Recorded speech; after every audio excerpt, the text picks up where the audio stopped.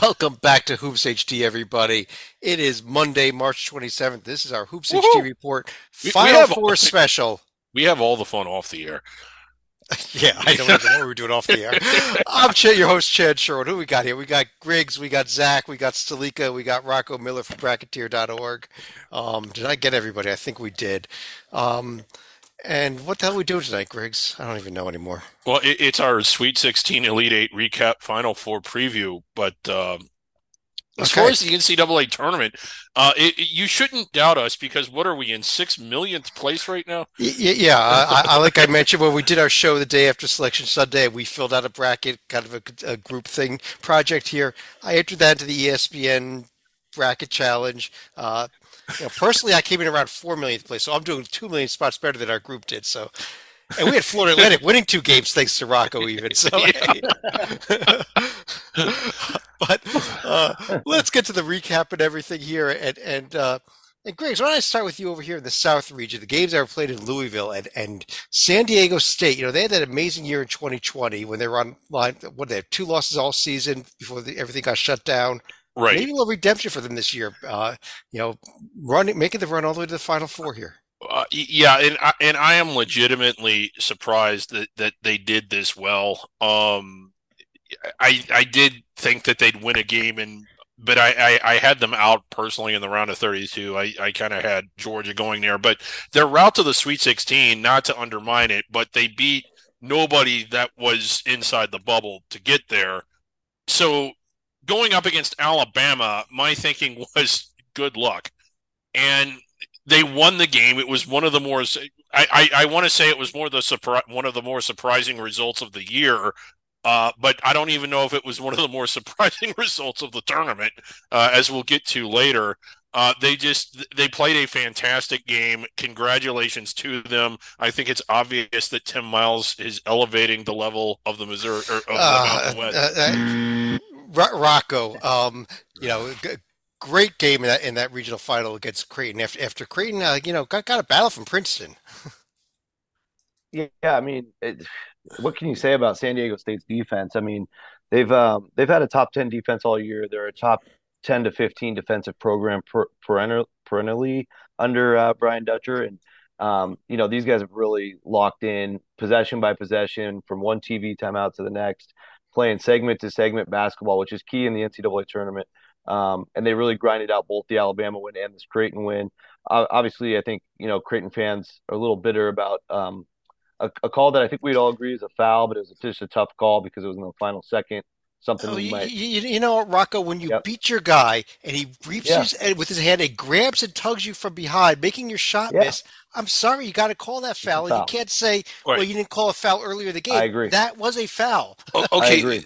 this is how I am with the game. I don't have an issue with the call with them calling that in and of itself, but I thought it was a poorly officiated game in the sense that it was so physical and so few fouls were called. It was basically before the directive of 7 or 8 years ago. I know Zach and I used to howl about this, about how there was no freedom of movement. And I'm sorry, if it's a football game and those referees are going to call holding because of how physical it is, then you need to call a foul in a basketball game, and they just didn't call it. So it was almost like after watching one of the more physical games I've seen all season, literally, and then they call that at the end. It was like, what the hell was that? But to your point, it was a foul. It was, yeah, and I thought it was the right call. I mean, obviously, I was a little bit more pulling for the West Coast team to get in, but it's more like to me the San Diego State. I'm glad you guys mentioned 2020. They've been building this thing for nearly 2 decades, and the Kawhi Leonard teams were really, really strong. They lost heartbreakers in the Sweet 16 a few times. So to see them break through, not only to finally get to the Elite Eight, but now get to the Final Four. I just feel like it's almost a program award. If it didn't happen this year, hopefully it would have happened in another year soon. But they've been perennially good and they've been winning this league consistently. So to see them break through and to beat two really, really amazing offenses, Alabama and Creighton, and hold Creighton to 56, I mean that just speaks volumes about how defense can win championships still. And Zach, anyone that's been following the show, I know you haven't been on it much this season, but and unfortunately Joby is not here tonight. He has been ragging on the Mountain West all season. They, other than San Diego State, they went 0-3 in this tournament. But is this just this team, or is the Mountain West maybe not as bad as we've been saying? I think the truth is somewhere in the middle. I think it's a good league. I don't think it's a get four bids good league, but three of And leave Rutgers out. Yes, no, I agree with you completely. Go right. I ahead. want not that you're bitter. Yeah. But this team, this was the team that all year long when we were having the debates on emails or whatever about the Mountain West. This was the team that I kind of put to the side of all that because I always thought that like the discussion about the Mountain West, I agree with like it's legitimate, but I put San Diego State like a tier above. It's like almost how you evaluate the West Coast Conference up until St. Mary's really got consistently great, like with Gonzaga. Like I think this San Diego State team is a legitimate top 20 team. And just because the rest of that league is a circular Really firing, out on a limb with that one, Zach. They're in the Final Four. I know, right? These are four top 20 teams. I would make the case. Yeah. I would have made the case about a month ago. But this is a team that like just because the rest of the league is a circular firing squad, that really didn't apply to San Diego State. They've been like Rocco said, they've been building this for so long. And as a UConn guy, I watched their best team, that great Kauai team in 2011, that they had the game in Anaheim, and it's like the forgotten in the Kemba Run game that like that was like the hardest test it felt like at the time UConn had run into, and I was that was the first. That was the last game where I doubted UConn's ability that year because I just thought that Kauai and San Diego State and Anaheim was going to be too much for them, and it wasn't. And it was really Steve Fisher's best team, I thought, and they've been building this for so long, and it really, I think, has largely helped San Diego State in a way. What's happened the last couple of years, as heartbreaking as it's been, it's removed all the pressure beyond, when once you get the win in the first game, it's already a success. And now that pressure is gone. And these guys, they're defensively, they're so locked in. They're a more athletic team than Creighton. The foul in question came down to Ryan Nembhard gets beat to a spot, and that Creighton team's a great shooting team, but it's not really that athletic. Ryan Kalkbrenner's and I have like the same vertical, and he's 7'1", and he just threw in an absolute stinker at the rim, and that was kind of what happened this year when Ryan Nembhard had to go against really physical bigs.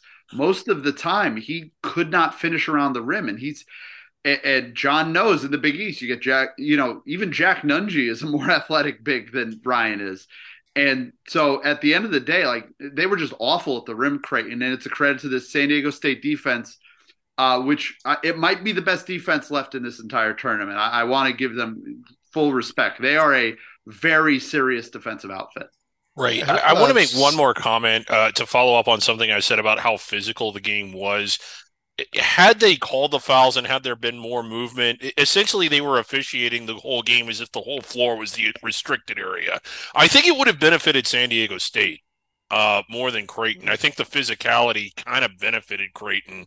But yeah, I just wanted to make that point. But in the end, it was sort of. I know Creighton is really feeling like they got their mouths bloody. Slika, how about this Creighton season on a whole here? This team was top 10 going into the season, picked to win the Big East, fell apart early in the season, came back, and then made this run. But here they are. They did not beat a team that a lot of people thought they would. Well, also keep in mind they did have a brief interruption in December when Kalkbrenner was out for what seemed like 6 games, and they kept losing close game after close game, like BYU, Arizona State. But we're not talking about because of San Diego State winning. Baylor Shireman was pretty close to being the GOAT for Creighton because he ended up getting a steal and a layup that ended up tying the game for the Blue Jays. But because of the final sequence, that's going to be largely forgotten right here. It was actually Creighton the first time they'd advanced to the Elite Eight, but you have to keep in mind going back to the historical records back in 1941 when they were actually placed in the field. There were so few teams that they ended up being in the they were the elite. They were in the Elite Eight when it was an 8-team field. So that yeah, I mean they did still make the field that year. So you give them some credit for that. And to Stalico's point, I wanted to bring that up. Adam Seiko's pass, I mean, you could easily argue was even more of a bonehead pass than Kihei Clark's pass against Furman. because he just threw the ball up with a 2 point lead. With a 2 point lead, he throws the ball up in a 50-50 ball under the opponent's basket. That is a complete no-no. I cannot believe Well, they and they got had a away timeout. with They that. had a Yeah. yeah. Which led to my criticism of Brian Dutcher at the very before the final play, where they took the lead, where they'd called a timeout because they couldn't get the ball inbounded. Then they turned it over because they couldn't get ball inbounded, and so you call it your last timeout with possession inbounds when you've not inbounded the ball. Luckily, they were able to inbound the ball and get that final play off, but a little overcoaching there, in my opinion. I think timeouts, if you're going to use them to save a possession. That's a great use for a It is timeout. amazing. If you had True. said in September that Creighton's season would be in the Elite Eight, you would have thought, with what they were believed in, great season, maybe a sad ending, but they would have achieved a lot. They had a great season, but I don't think at any point was it remotely a satisfying experience for their fan base. It just did not go to plan at any time. And in the end, they got where they should have been. So in the sense, it worked, but it was just between the injuries and the battles with mono, and didn't play. They didn't play great. Obviously, in the Big East, look, they didn't have the worst loss in the Big East semifinals, but it was not good. So they didn't win the Big East regular season. They didn't win Big East tournament, and they certainly aren't going to finish ranked, I think, in the top 10. It'd be funny if they do. If they end the year in the top 10, having had a bizarrely unsuccessful route to getting there. It's really weird, and it's a real crossroads for the program now. You know what people remember, Zach? Is Final Four appearances. You know what they don't remember? Was Final Top 10 rankings. So They don't. I don't know. I think that it was a frustrating year all year, but to finish in the Elite Eight, I think when the sting of this wears off, which may not be until July, you have to feel good about being further than you've ever been. Don't you? But think close to the biggest step. Yeah. But I do want to try to move on here to the next region. And Rocco, you were there in New York, so let me start with you. How about those Owls? Not only making the Sweet 16, then the amazing win over Tennessee, and then an equally amazing game over K-State, who was just coming off that overtime win over Michigan State. Yeah, I mean it's probably going to take a long time for it all to sink in for me. Just being around, I'm still here in New York right now, but just being around the Garden for 4 straight days, whether it's the practices, the interviews, and then the games. But yeah, I mean the Owls. It was just cool to see them do exactly what they've been doing all year in these bigger, high-profile games in the world's greatest, most famous arena, and the Tennessee game. The big challenge there is obviously their length and their defense. Number one in the nation against the 3 point shot. And Florida Atlantic could have been down a lot more than 5 at halftime. The first half was pretty sloppy, quite frankly. They had 7 or 8 turnovers in the first 12 minutes. But they weathered the storm. They made their move in the second half. And I've seen so many of their games this year, and it's not any different here in the NCAA tournament where they just hang tight. They either have the lead or they're down by something manageable, 5 or less, and they're like a really great horse in a horse race. They make that move with 10 to 5 minutes to go almost every single game, especially all the tight ones. And that's exactly what they did in the Tennessee game. I think it was a 15-2 run. And then they were really, really strategic about going after Jonas Adu, who gave them a lot of problems the first 30 minutes of the night, getting him into foul trouble.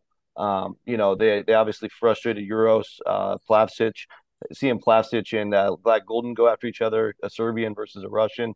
That was tremendous. They were talking trash back and forth down the court. So there was just a lot of cool things in that game. Obviously, the first game, probably the most memorable game, was Michigan State, Kansas State, our first overtime game of the tournament, and almost a near buzzer beater. Only overtime so far, and we've had no buzzer beat. We've had no buzzer beater finishes yet. So, and Marquise Noel breaks the NCAA tournament record with 19 assists. He just took the Garden over. His interviews were unbelievably Harlem confident. I mean, we could go on. I could talk about this regional for an hour. So, but I mean, that's just going to be something. Let me ask you about though the end of the game, the K-State Florida Atlantic game there, especially that last play. Marquise Noel, who had just hit a couple of very long 3-pointers, and he's there, and he gives the ball up. I still don't understand that. I don't. It's a little surprising too. I mean, he had some time to think about it because Forrest on the other end was making 2 free throws to go up by 3. And he's obviously an amazing facilitator, and he trusts his teammates, and they got to where they got because of his ability to find players and get everybody involved, but also his own ability to score.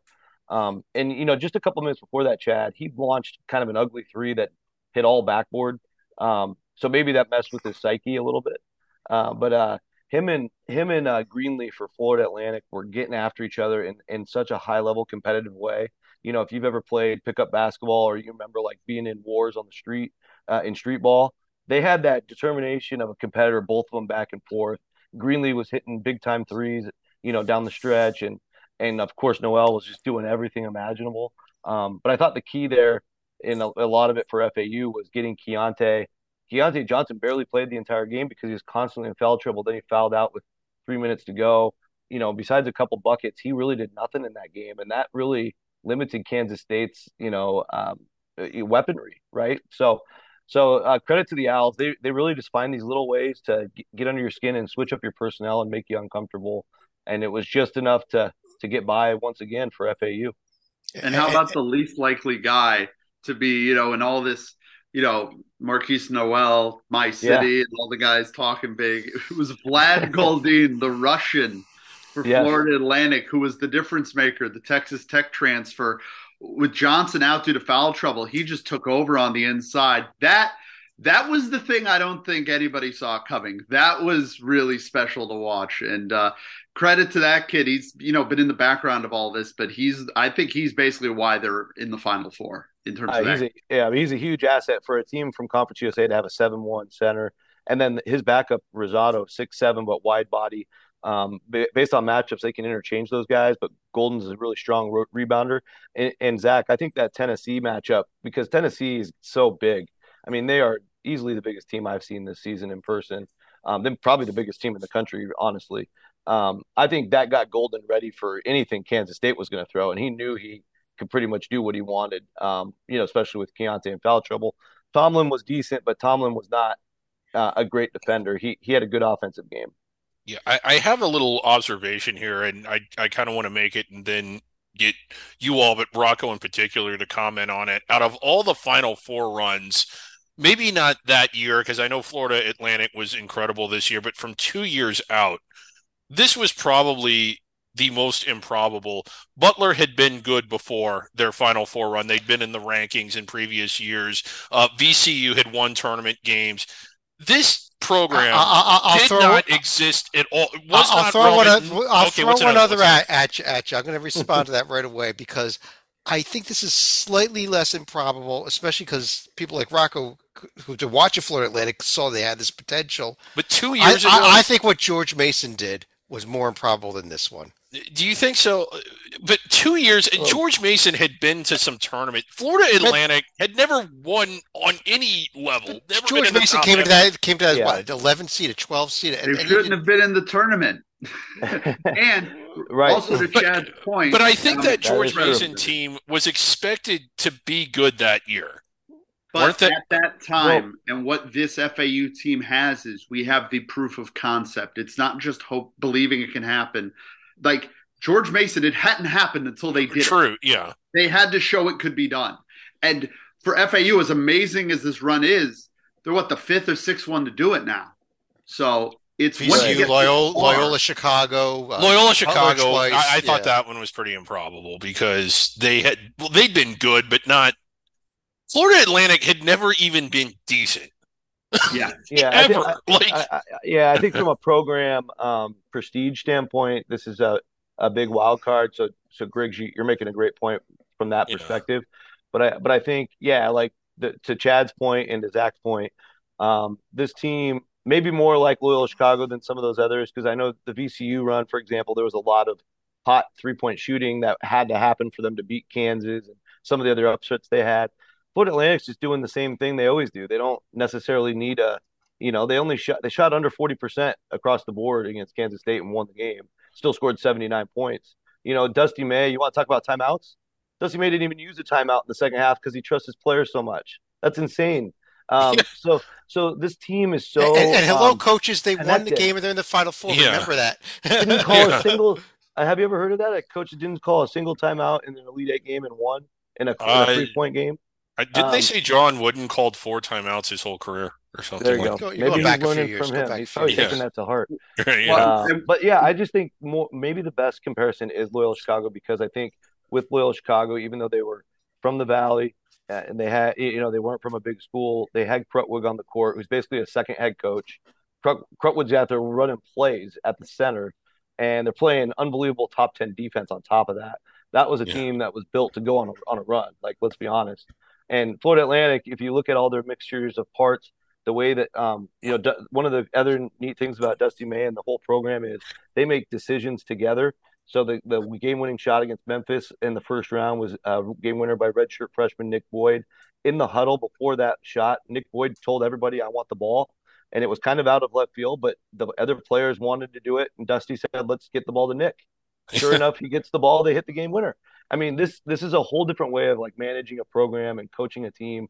And they've all been together 3 to 5 years besides Gaffney. So it's just No seniors on the roster, so if they all stick around Yeah. and Dusty May right, sticks around, except Forrest. Yeah, he's the only one. So yeah. that's the thing that's so different about this team than anybody else I've seen all year. It's just they are so connected on a different level. Yeah, and so this is just it is an amazing story. But let's And jump over. we think about Cinderella's this time of year. People think about Villanova 1985. 50% of the Final Four this year did not play basketball that year. That's what's incredible to me. Florida Atlantic 1988, Miami Jordan for 12 years, and That's now pretty they're funny. in the Final Four. Yeah. Yeah. Stalika, let's jump over to the Midwest region. And you were there in Kansas City, rooting on your Xavier team, who may have not shown up in Kansas City, unfortunately. Well, they showed up, but unfortunately, it was a little bit late in the second half by the time they did. Now, if we're talking about things that didn't show up, I was afraid Houston might have a few offensive lapses, but it turned out to be a bunch of defensive lapses against the likes of Isaiah Wong and Nigel Pack. They just could not miss in the second half of that game, where Houston, it looked like they were only down about 5 or 6. It seemed at their biggest point in the first half, but the second half, what was a simple wound, it just started hemorrhaging, and they didn't have any answers for the Canes. And you look at what Texas did the following game. Even though they lost one of their Dessou, I think, tried to play a couple of minutes and could not go, they were still able to rely on Marcus Carr and Tyrese Hunter and Jimmy Allen. They were able to withstand some early Xavier shots that were missing. And once Texas finally started hitting that and a few other circus shots at the end of the half, it was clear that the great Oz had spoken. So I know it says it was a 12-point game, but it felt like a lot worse than that. And Zach, then we got to that Midwest Regional Final where I was almost falling asleep during the first half and early second half. It was just looking like a Texas roll. And the game completely turned around in the middle of the second half, and I was just shocked at what Laranaga's team did. Yeah, it's incredible what Jim's been able to do there, and it is a victory for NIL, and I don't mean this as a criticism. I mean as a compliment. It's a victory for NIL, and it's a victory for the transfer portal. They have literally constructed a team in free agency, and they have given the pieces to one of the best coaches to ever do it. And their guards are big, they're athletic, they're a pain in the ass. Sorry, but they are. They can hit shots, and they have no fear of Texas's size. That was the thing. Texas is such a deep, big, physical team, but Miami is a team that, on paper, actually could match up with that. And with about 8 minutes to go, looked like, though, that wasn't going to be it. It looked like this amazing story under Rodney Terry that Texas was going to ride the wave to a home state Final Four. And then Miami just brought it defensively, and they were the tougher team down the stretch. They were more poised, they were more disciplined, and they were going to their first Final Four. And it's an absolutely incredible accomplishment for that program that is also a program kind of. This isn't all right, this is the best Miami team, but they have, similar to San Diego State, they've had teams kind of knocking on the door of the national elite in recent years. And even, they just couldn't get through there. Even when they first brought the program back, the job that Leonard Hamilton did there got them really high up in the Big East. And then, of He course, did, yeah. things fell off a while. But Jim Larinaga has built it up. And last year they make the Elite Eight. And despite being the ACC regular season champions, we're not a team that anybody thought was looking to maybe use last year to drive them forward. But they clearly did, and they're in their first Final Four, and they earned it. They just kept punching Texas in the face, and eventually Texas relented. And the game did largely change. Speaking of referees, on the fourth foul, who's it on change late, Chad? I don't know if you wanted to dive into that. Go ahead. Well, how about the semifinal? Or how about the Sweet 16 game? Holy cow!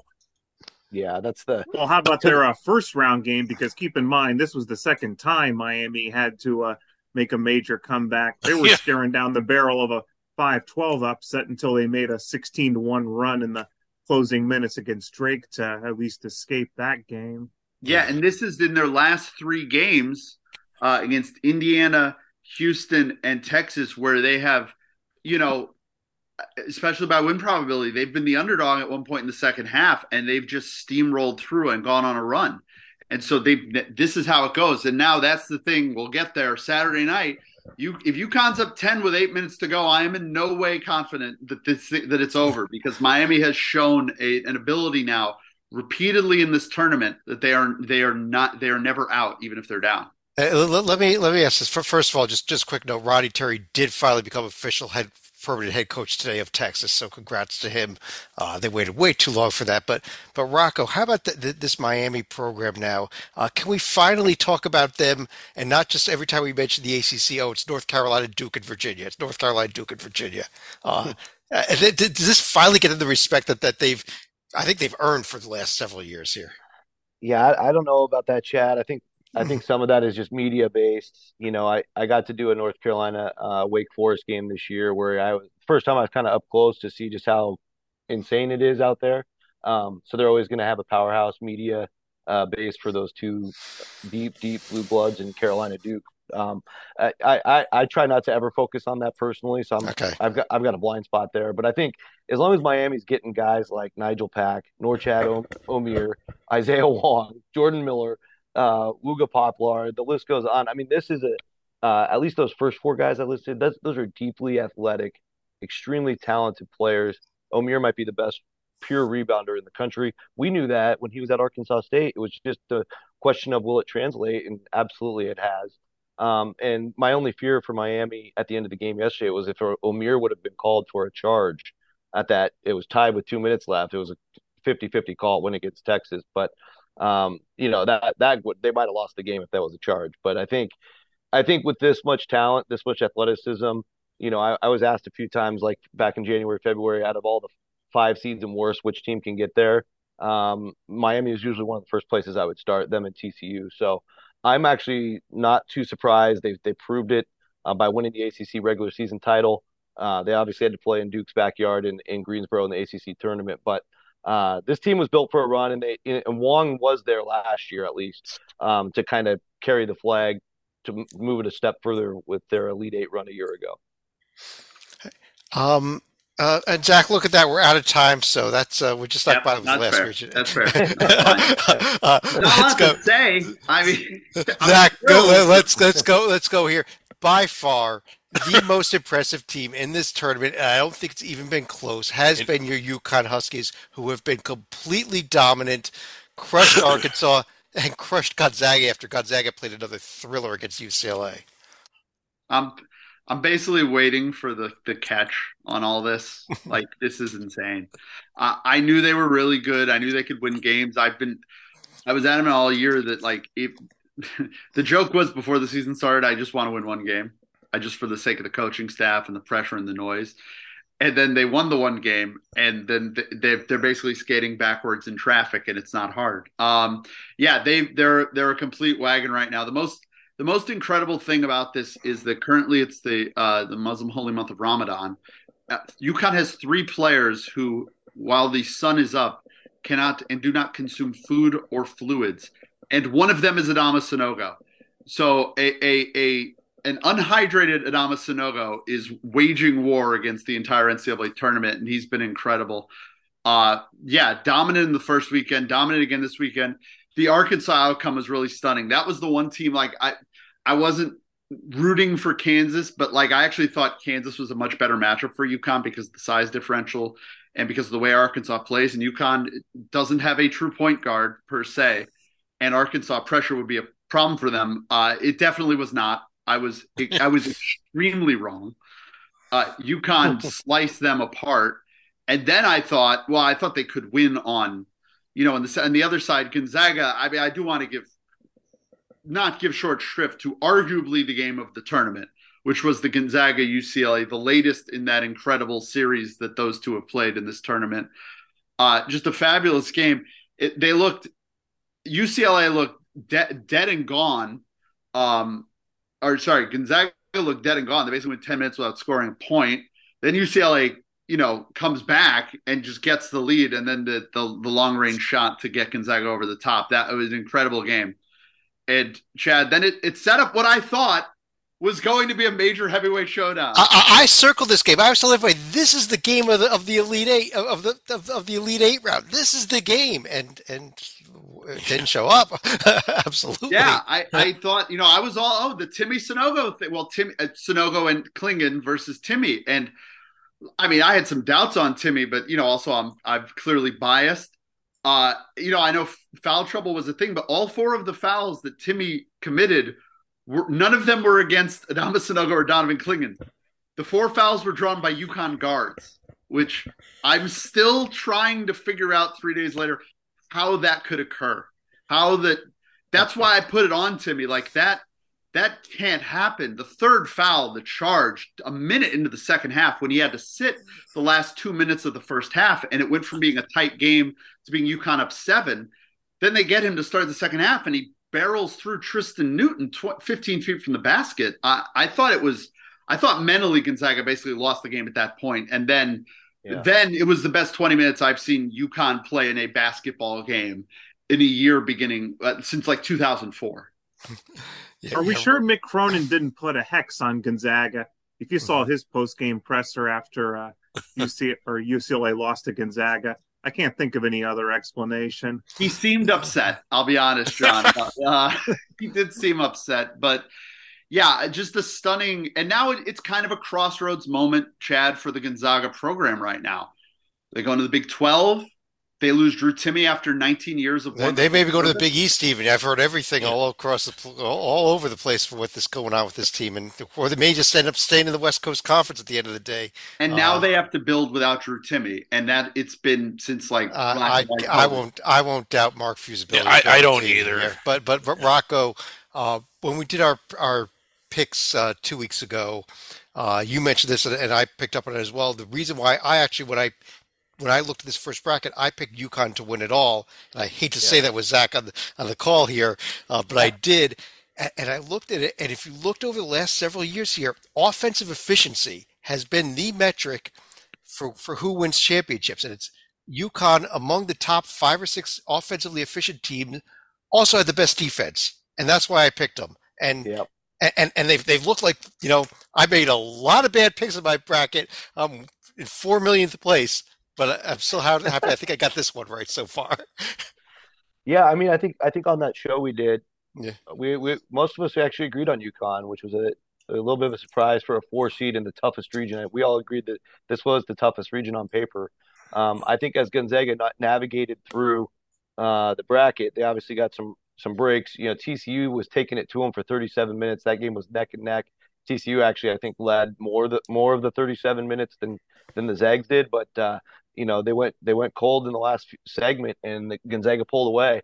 That game could have gone either way, if you remember. And then obviously UCLA down 2 guys. Adam Bona didn't play, and Jalen Clark's been out, so they've got their built-in excuses. But UCLA, I think that was kind of a reason why the fact that UCLA really could have beaten Gonzaga without those 2 guys was maybe a sign already that there was problems with Gonzaga. Yeah, and I was asked, the night before the game what I thought, and I had a feeling that UConn was going to roll them. I didn't think it would play out exactly the way Zach did a great job thoroughly describing the events that led to them getting rolled, but it just seemed like Gonzaga throughout the year, whether it was the loss at home to Loyola Marymount or just these different moments where they just didn't look like themselves. They were really close to losing to Santa Clara on the road and at San Francisco, and a bunch of other examples where they've had some holes and flaws, and UConn was way too sharp of a team and ready and playing their best basketball. I just had a feeling that UConn was going to be able to win it pretty comfortably. My only there's nothing but praises to sing about UConn right now. They're number one in Ken Palm. They've passed Houston. They're doing everything unbelievably. They haven't had a game closer than 15 points. But if they end up in a close game in either of these Final Four games, they are 0-4 on the year in 5-point games or less. So, and I'll tell you what, whoever makes the finals, whoever makes the finals, whether it's FAU or SDSU, those are two teams that very rarely get blown out. So that's my only concern for UConn if they do get to Monday.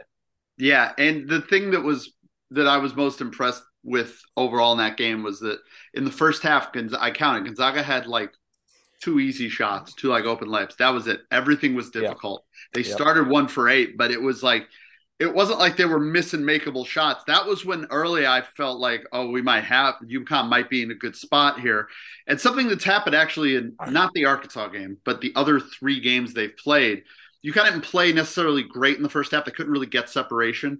Before the Arkansas game, UConn had not led a first half of an NCAA tournament game under Dan Hurley by more than 4 points. They had never had a lead in the first half more than 4. They didn't have it against Iona either, so right. They never did it against Iona. They didn't do it against Iona. They didn't do it against St. Mary's. They didn't do it until the Arkansas game. But in the Gonzaga game was similar to the Iona and St. Mary's game in that UConn I thought was like playing okay, but wasn't up big. But it felt like the team they were playing in the first 2 games more so was hitting difficult shots. Those are 2. Iona and St. Mary's aren't really great 3-point teams. And in Gonzaga, it was they were keeping it close for the first 16 or so minutes, but it wasn't like Gonzaga had a clear mismatch. Everything was difficult.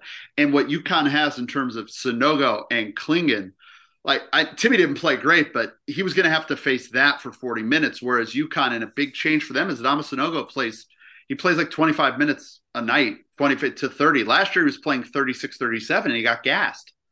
And now UConn's got a real weapon in that they basically can play a dominant center for 40 minutes. They're different players, but they have a dominant player at that position available for at least 35 to 40 minutes. Well, I got up here the Final Four, the 2 match semifinals: Florida Atlantic, San Diego State, Miami, UConn. I want to go through each of you. Tell me what you see out of these 3 games here, both the 2 games Saturday and the championship game. And Griggs, why don't I start with you, Will? What do you see happening here now that we're down to the Final Four? As well as UConn has been playing, not just in the NCAA tournament, but really their season was a donut. They started off 14-0, and I think they finished 13-1, and it was really just that they took Christmas off, I think, and had that stretch where they went 2 of 6. They have looked as good as anyone, as often as anyone, particularly the 4 teams left, all year. I think they get by who is a good Miami team, and then I think they beat. I think it's going to be Florida Atlantic. I just love how they've been playing. I didn't know if it would translate into a higher level of competition.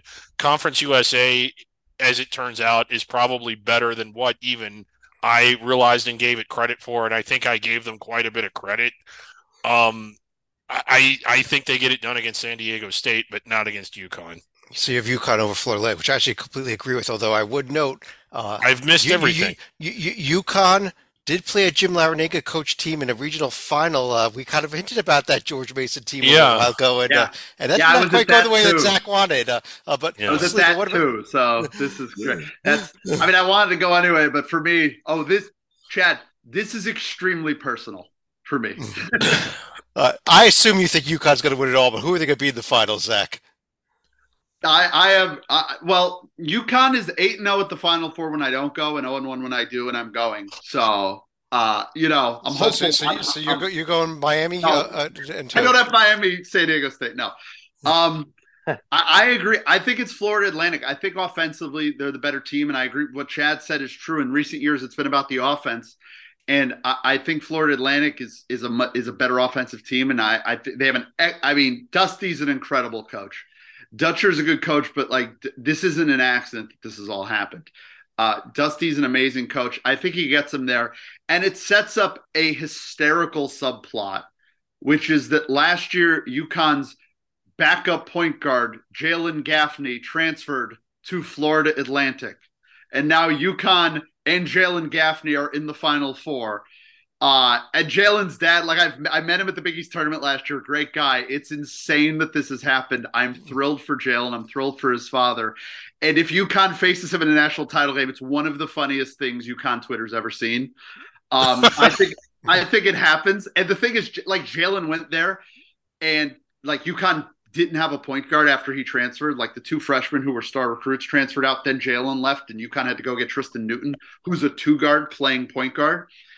And so it was funny when UConn struggled in January. People were starting to notice Florida Atlantic, and they're like, "Well, Jalen's down there. They're in the top 25. Why do you?" And Jalen plays. I love him, but he plays like 8 minutes a game. Like he hasn't been very good there either.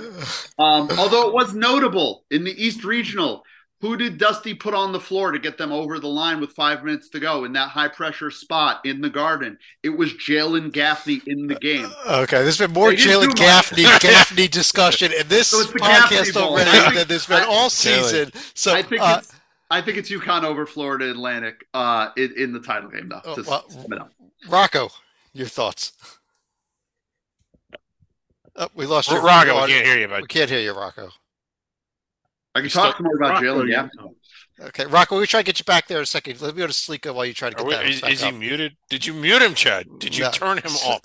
I think Titel muted him from Vegas. Yeah. But as far as who wins here, I could easily see 3 coaches trying to hit up Sean Miller during the meetings. Like, how on earth did you take a team that struggled to the NIT championship last year and ended up sweeping the Huskies and nearly breaking them during the year? Yes. But as it is, I think San Diego State, probably good enough of a defensive team that they could probably advance to the title game.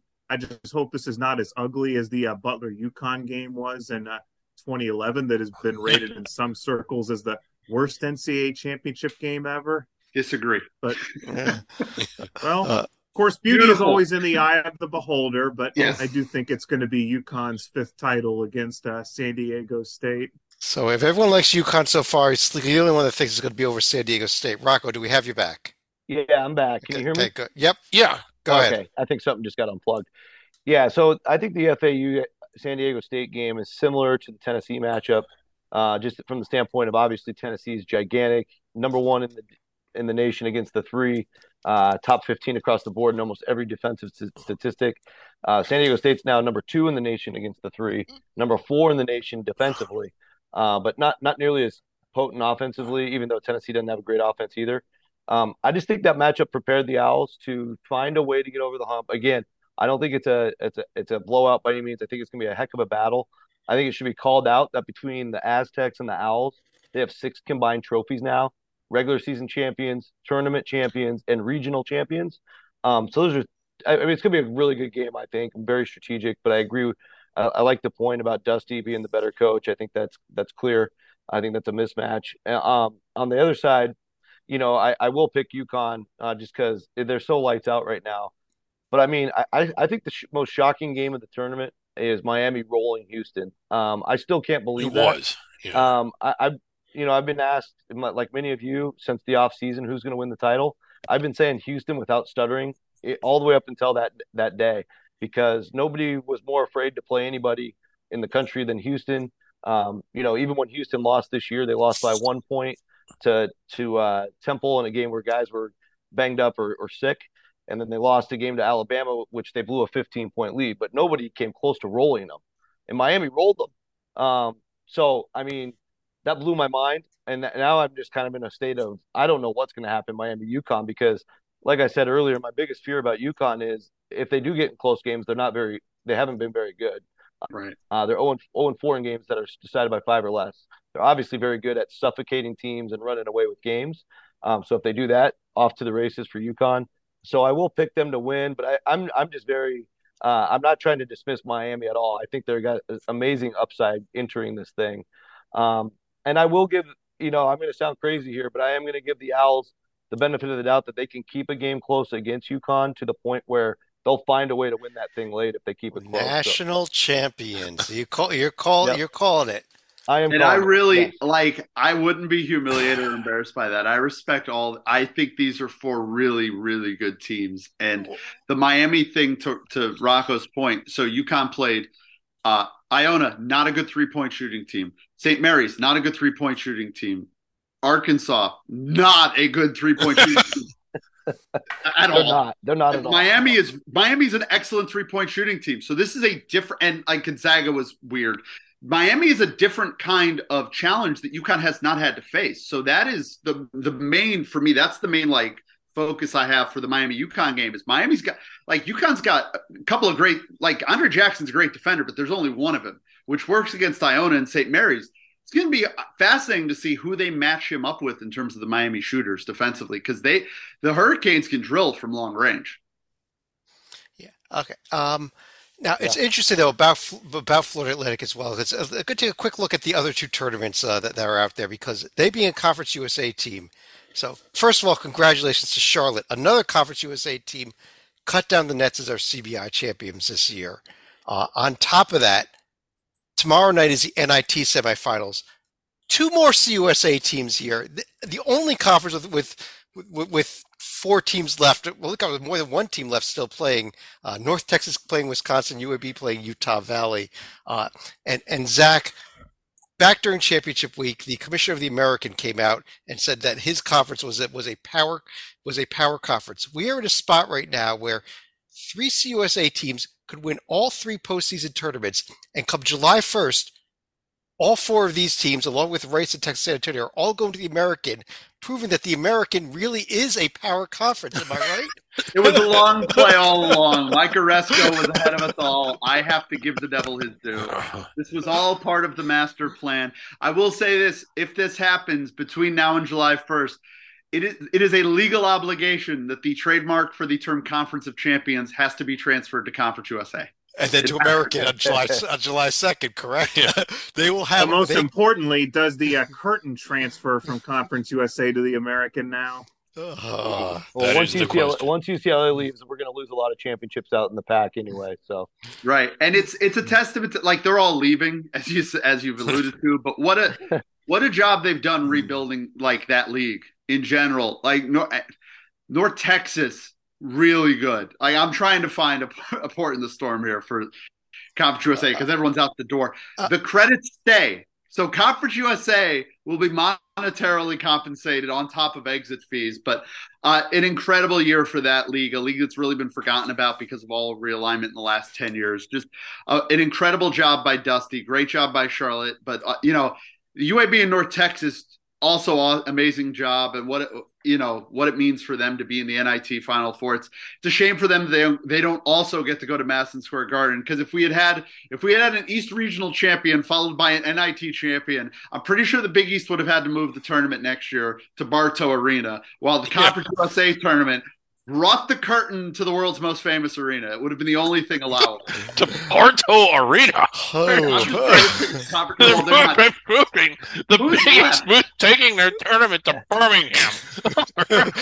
Conference USA has been playing in Conference USA gets MSG. They get it. They get it. That's fair. All right. Let's go on to any other final thoughts about anything we've seen up so far coming up this week here. Sleek, let me start with you.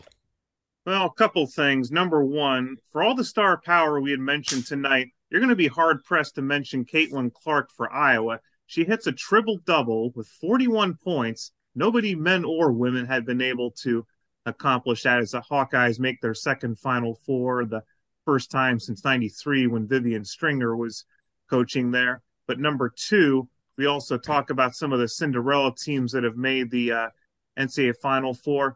Don't forget three other teams that have made it in the 70s that at least had a little bit of star power. We talk about Larry Bird in Indiana State. There was also Artis Gilmore in Jacksonville back in 1970 and 1977. Speaking of then, UNC Charlotte. Don't forget Cornbread Maxwell. Okay. Rocco.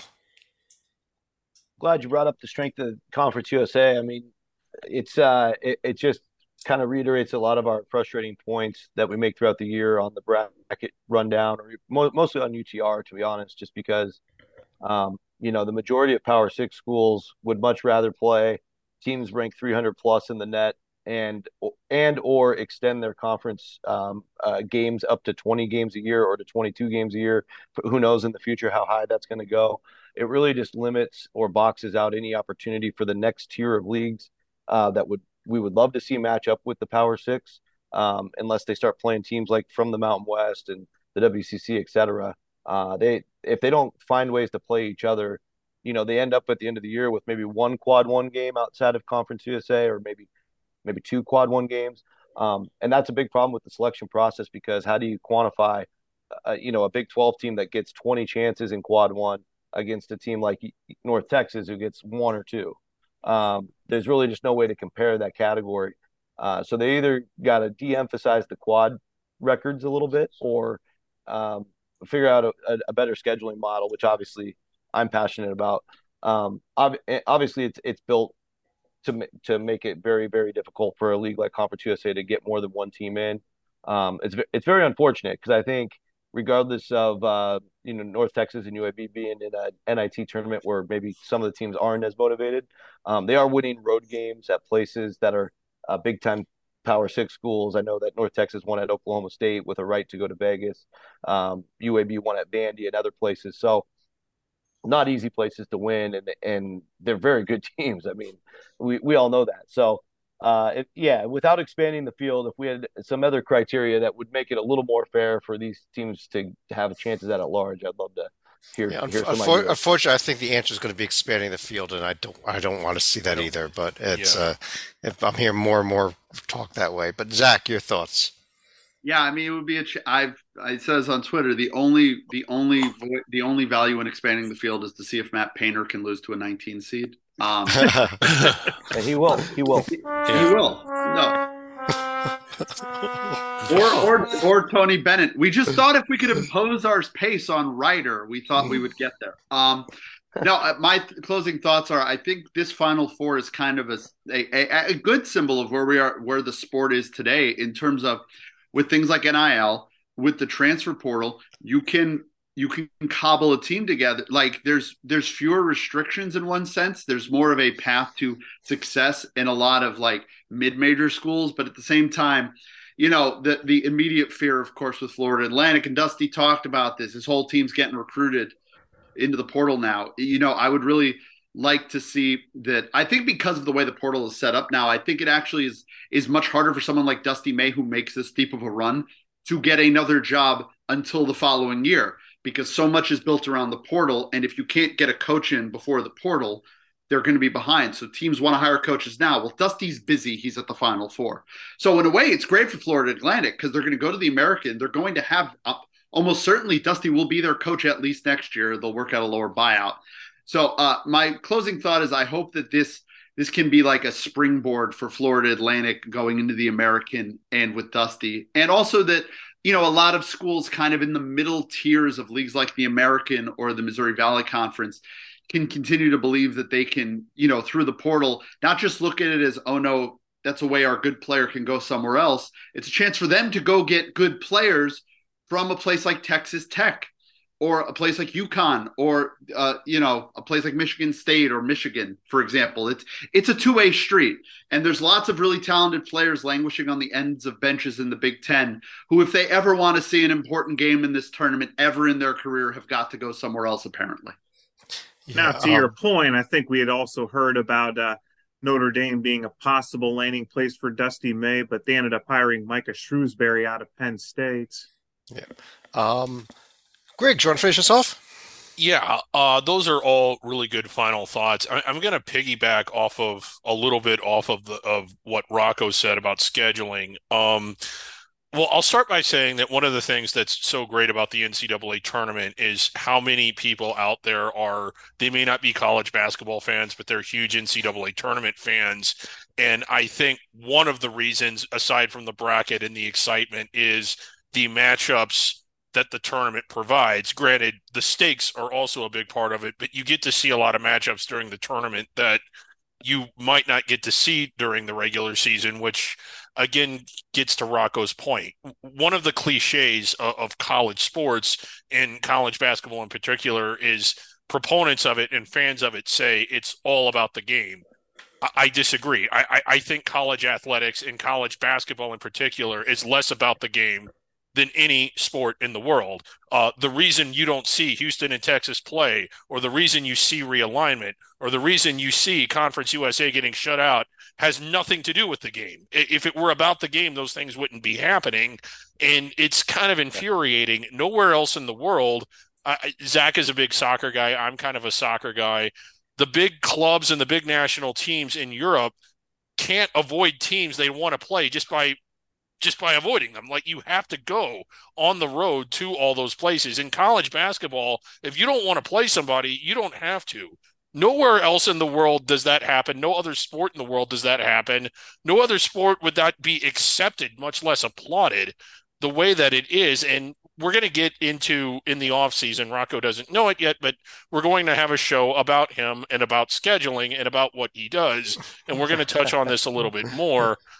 But Sounds fun. yeah, I thought you meant a show about how to be at 15 games simultaneously, but well, that too. But scheduling is a problem. The tournament does not need to be expanded. The opportunities for teams that are not in the power conferences needs to be expanded. That's my thought. I agree completely.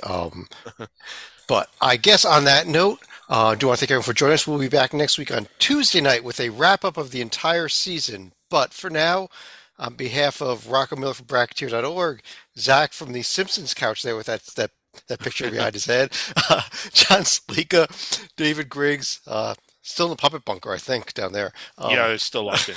I'm Chad Sherwood. Thanks for joining us. Talk to you again next week.